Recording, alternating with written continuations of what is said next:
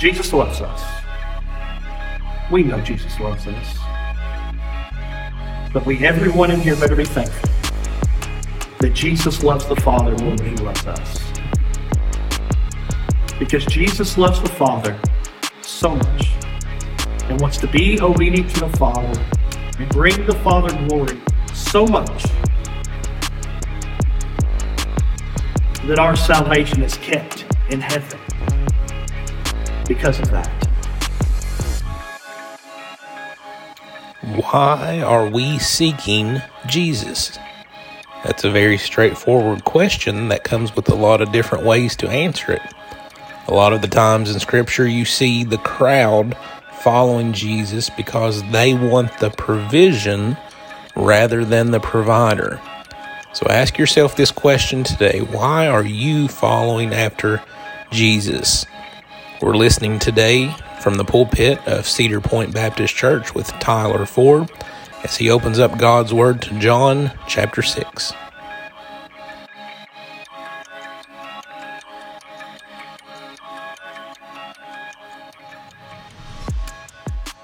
So we see what happened there. God provided their needs in the wilderness. He provided food for them. He provided a way for them of escape out of Egypt. Yet the crowd was still displeased with the way God was doing things. The crowd was seeking a God that worked in their way. A God that did things exactly the way that they thought it should have been done.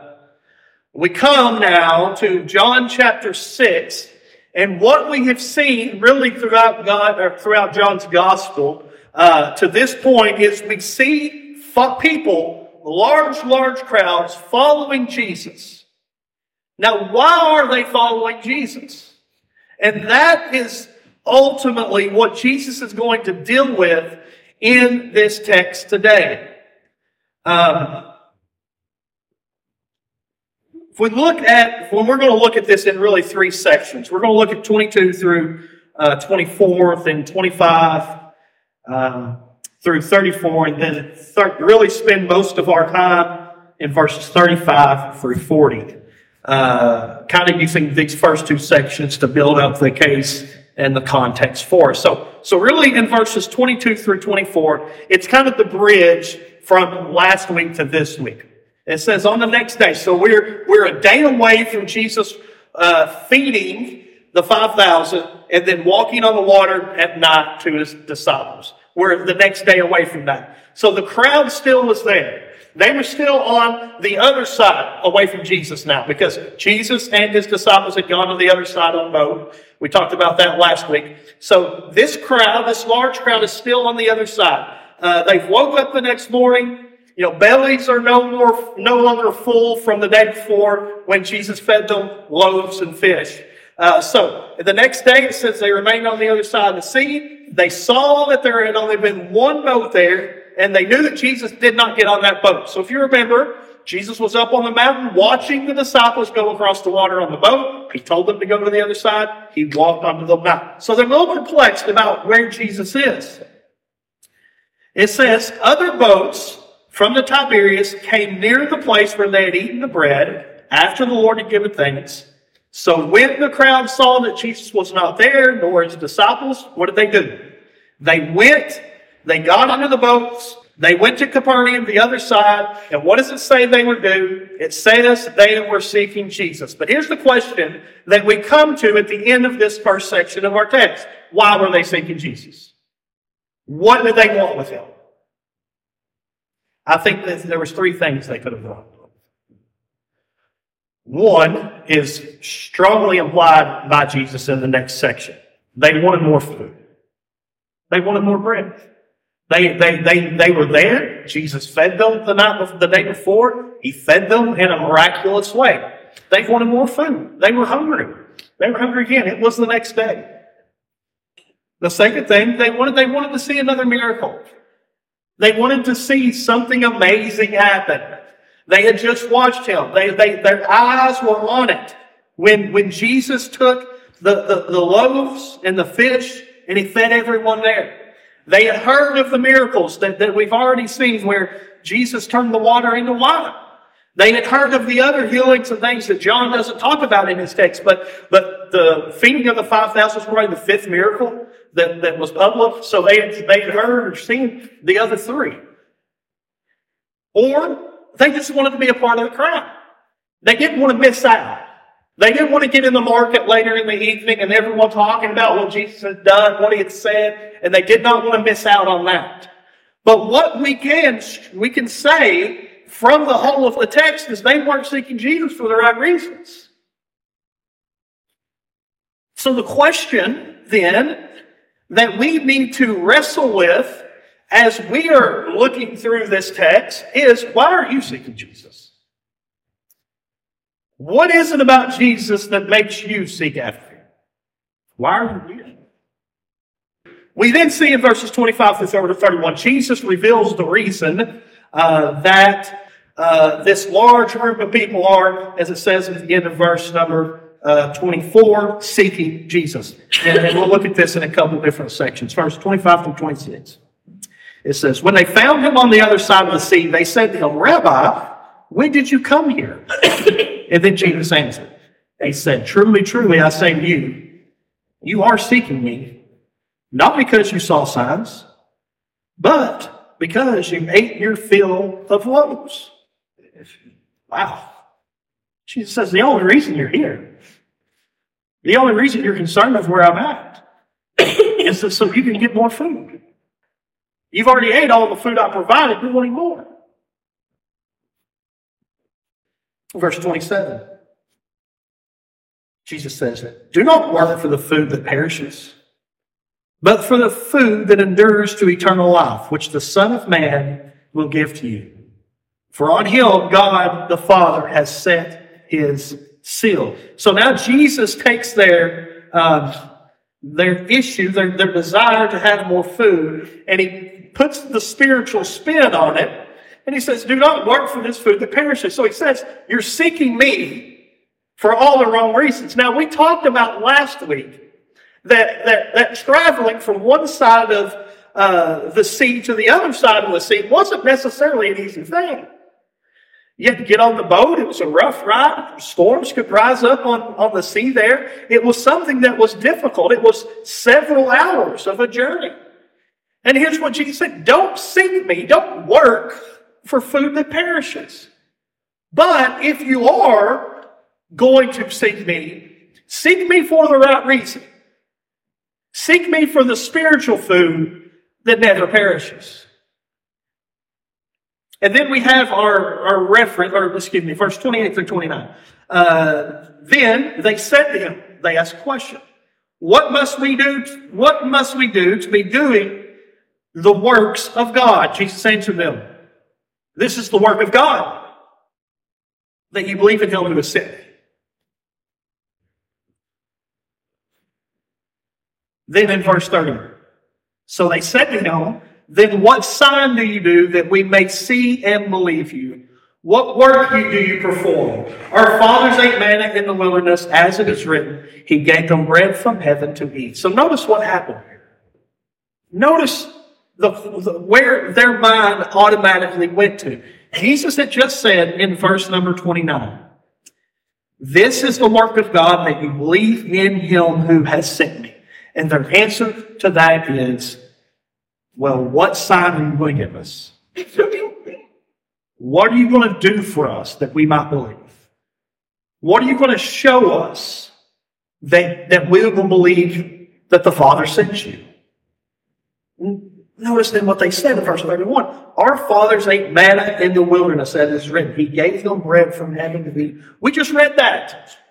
And notice what they didn't believe. Even after God gave them the manna in heaven, they still grumbled. They still complained. They still wanted more from God. They never did trust in God's providence, and he'll provide him for them along the way. They never did trust in God saying they're going to make it. They just complained the whole way. And so Jesus, even the argument that they're making here is invalid because Jesus knows the Scriptures. But clearly they don't understand. So in verses 32 it says, Jesus said to them, Truly, truly, I say to you, it was not Moses who gave you the bread from heaven, but my Father gives you the true bread from heaven. For the bread of God is this: He who comes down from heaven and gives life to the world. So here's what Jesus says. Yeah, I know the story. I was there. But understand, it's not Moses who gives you true bread from heaven. The Father has gave you bread from heaven. It's not the bread that was in the Exodus, not the manna that fell from heaven. But the Father gives you true bread from heaven. The bread of God is He who comes down from heaven and gives life. Jesus saying, it's me. It's me. And then their response to this, they said to him, Sir, give us this bread always. So I read that this week. It sounded familiar. That sounded a whole lot like that woman at the well, where Jesus was offering her living water. And she was so perplexed by what he was saying, she just said, well, give me the water there. I'll never be thirsty again.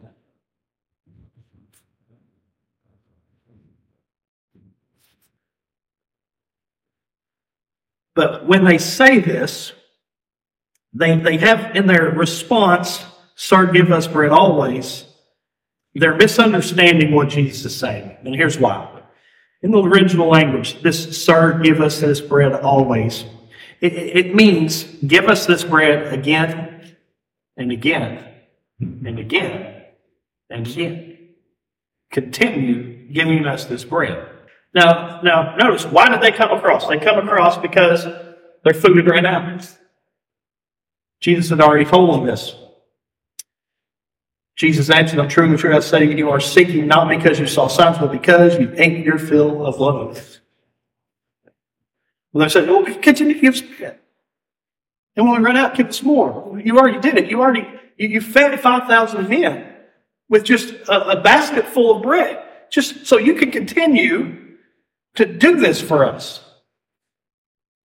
They missed the whole point of the gospel.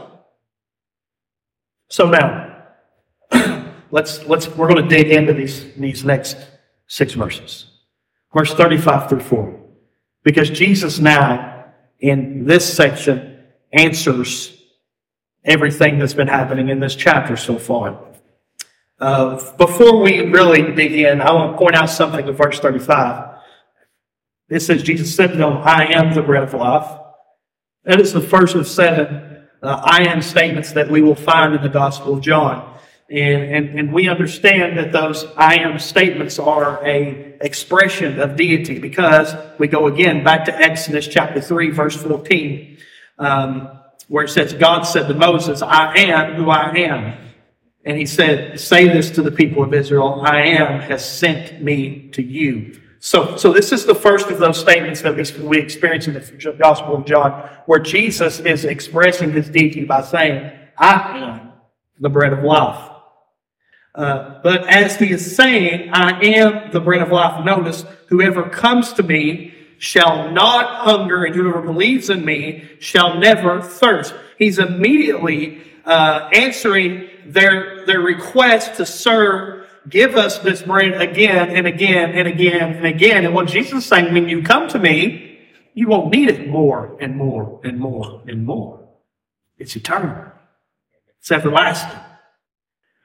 You will never again thirst. You will never again hunger. Let's talk about this section of Scripture here before we dive into the individual verses. We see here in verse number 35 that Jesus moves away, or doesn't move away, but he adds thirst to hunger. That is a theme that will continue through the rest of chapter 6 and ultimately throughout the Gospel of John. We see it in verse 53, where it says, so Jesus said to them, truly, truly, I say to you, unless you eat the flesh of the Son of Man and drink his blood, you have no life. Number 2, we begin to see the metaphors of not hungering and thirsting again. This will continue through this section, the metaphors of hungering and thirsting after God. Now, as we just read, even in that verse 53, where it says, so Jesus said to them, truly, truly, I say to you, unless you eat the flesh of the Son of Man and drink his blood, you have no life in you. That's not literal things. We have to understand that Jesus is using figurative language. We even see in verse 49, your fathers ate the manna in the wilderness and they died. Again, this is all a metaphorical thing pointing to something. Again, we see the beginning of the I am statements here in verse 35, and we see the Old Testament parallel to the thought of Jesus being the bread of life. That is in Isaiah 55, verse number 1, which is looking forward to an eschatological reality, end-time reality of our salvation. Isaiah 55:1, come, everyone who thirsts, come to the waters. He who has no money, come buy and eat. Come buy wine and milk without money and without price. The promise in the Old Testament that a Messiah is coming that will provide every need that we have, and those needs are made eternally for all time. So that's kind of setting the stage, really, for what we're diving into here in John. The question that we're asking ourselves, as we talked about in the beginning, why do you seek Jesus? Why are there 7,000 to 10,000 people here seeking after Jesus? What is it? And why are they seeking Him for the wrong reason? Why do we see people all over our world today proclaiming that they're following and seeking after Jesus by testing the fruit? It's not right. Verse 36, let me read it. But I said to you that you have seen me, and yet do not believe. The first thing Jesus does here in this text is He charges, and now He's talking to Galileans, His own people. He charges them with unbelief. He's saying, you see me, you watched what I did, and yet you don't believe. They've seen the divine revealed. They have seen Christ. They have seen Him at work. They have seen Him perform miracles. They have seen Him heal people. They have seen Him do. They've heard His teaching. But only their appetite for political power, for entertainment, for curiosity, only that appetite has been filled. They hope that He's the Messiah so that He could take His throne amongst the Jewish people. They like being entertained by Jesus turning this water into wine, taking these loaves and turning them into enough to feed a whole crowd. They're curious of who is this man? What is He doing? But you see, that appetite has been filled. It's been pleased. But not their faith. Not their faith. So how then can you see the works of Jesus? How can you see the miracles? How can you hear the words of His teaching from His mouth and yet not believe? That's the question. As I read the pages of Scripture, and I scratch my head thinking about that question often. How did these people walk with Jesus through life? How did they follow Him around and watch what He did? Hear His teachings? And even Jesus being so crystal clear that He was the Messiah foretold in the Old Testament. How did this happen? And yet then they killed Him for it. Verse 37. Jesus says this.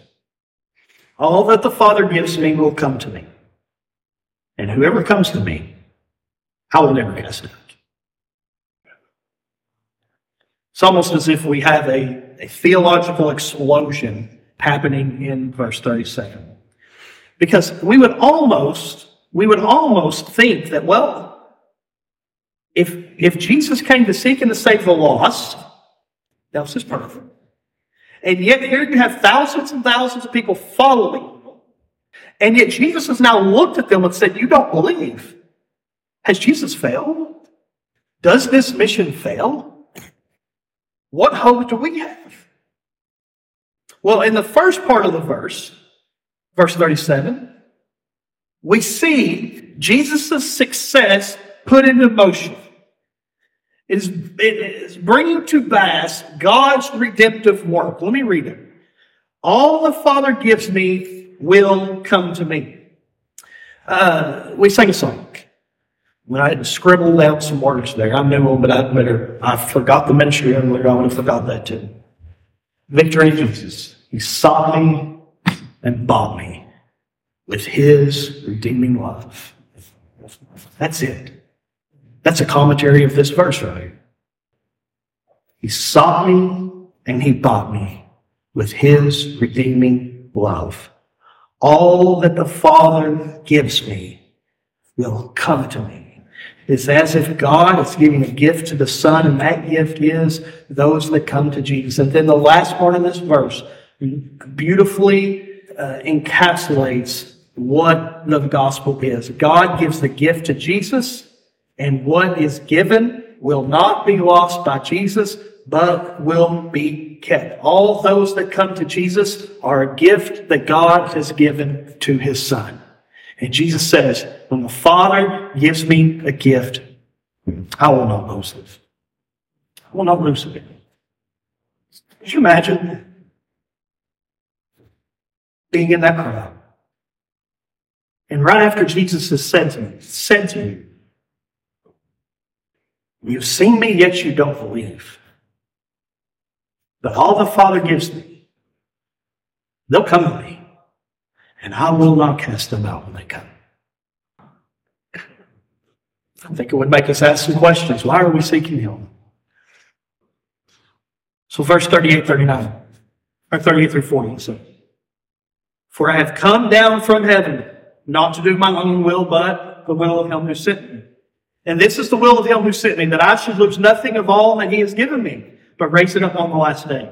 For this is the will of my Father, that everyone who looks on the Son and believes in Him should have eternal life, and I will raise him up on the last day. The 4 in the beginning of verse 38 is why Jesus will keep all of those that come to Him. So this is the reason, this is how, that when we come to Christ and God gives Jesus the gift of us, okay, this is why Jesus keeps it. For why? I have come down from heaven, not to do my own will, Jesus says, but to do the will of Him who sent me.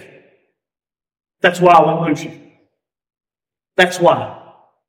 The reason, the entire purpose of Jesus coming, the incarnation. We go to the beginning of John, the beginning of Luke, the beginning of Matthew. Mark doesn't really touch on the incarnation, but the Jesus coming to the world as a baby.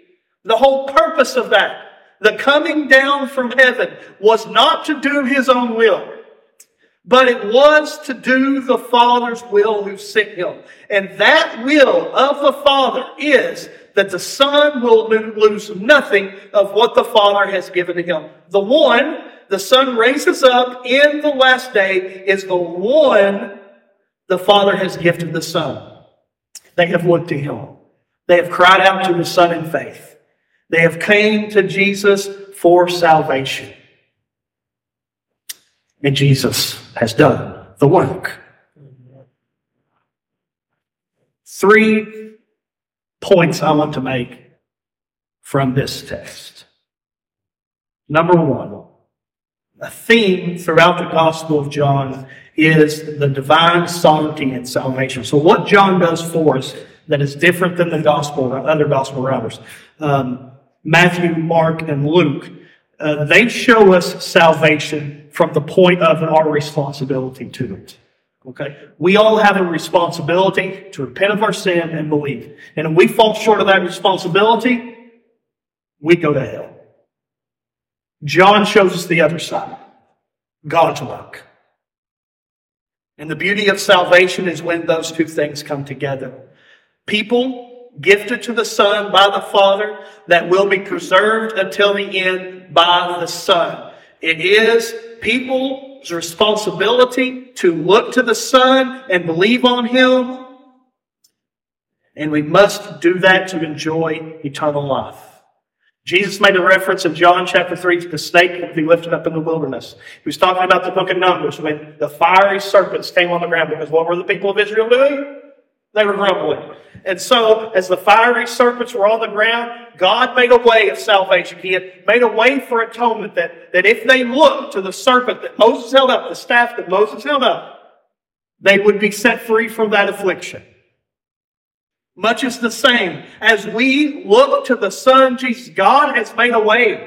And His way is through His Son, who came not to do His own will, but the will of the Father who sent Him. And as we look unto the Son, we will enjoy eternal life as well. Number 2, the guarantee that the Son will lose nothing is rooted in His obedience to the Father. Verse 38. For I have come down from heaven, not to do my own will, but the will of Him who sent me. Jesus loves us. We know Jesus loves us. But everyone in here better be thankful that Jesus loves the Father more than He loves us. Because Jesus loves the Father so much and wants to be obedient to the Father and bring the Father glory so much that our salvation is kept in heaven because of that. Because of Jesus' obedience to the Father.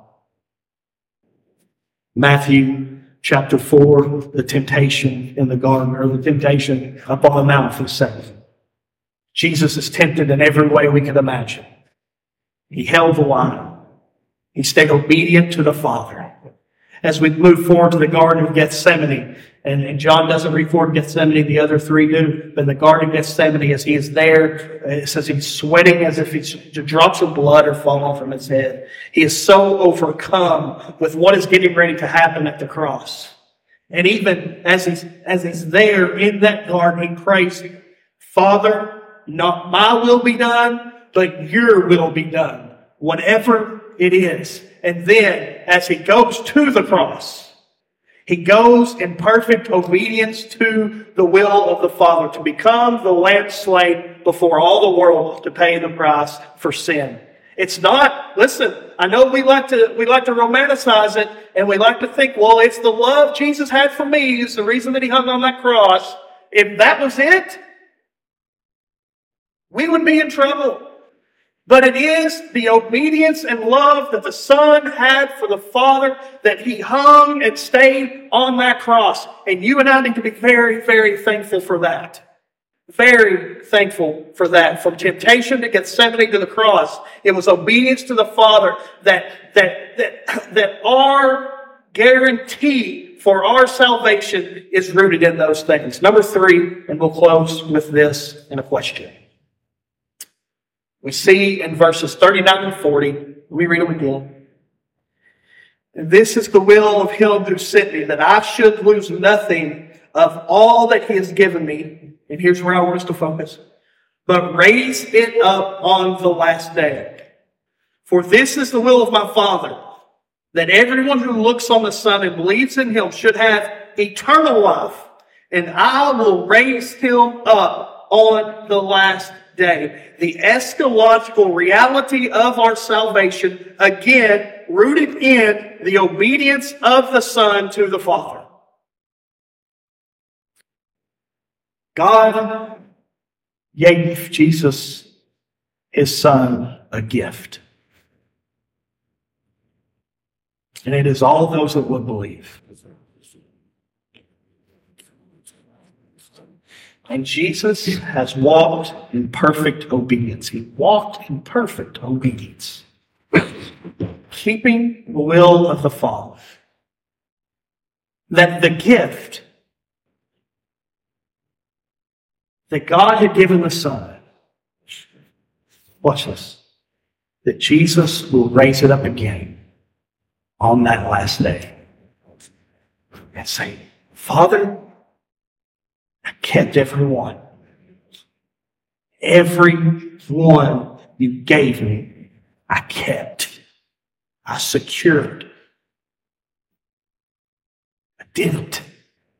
I've had victory. We have won. We have overcome. Every one that you said was yours, who they are back. What does God say? Every knee will bow, and every tongue confess that Jesus is Lord, to the glory of God the Father. Manna in the wilderness left the Israelites displeased.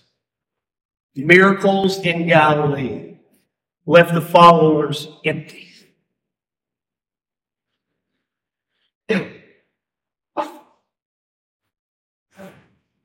What about you?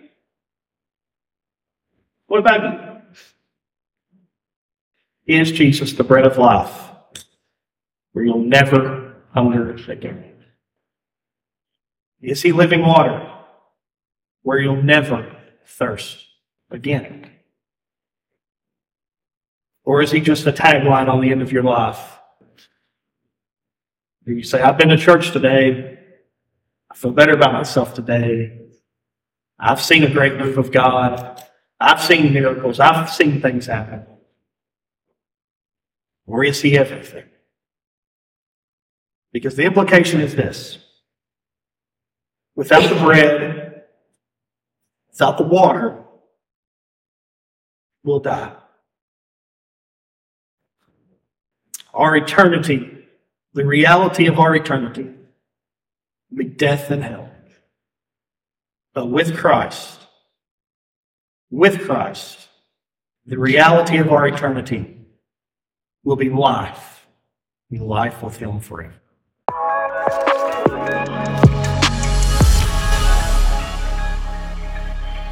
Divine sovereignty and salvation, the obedience of Jesus to the Father and not losing any that he has been given. It's been a wonderful picture seeing how it is that the Father and the Son work together to secure your salvation.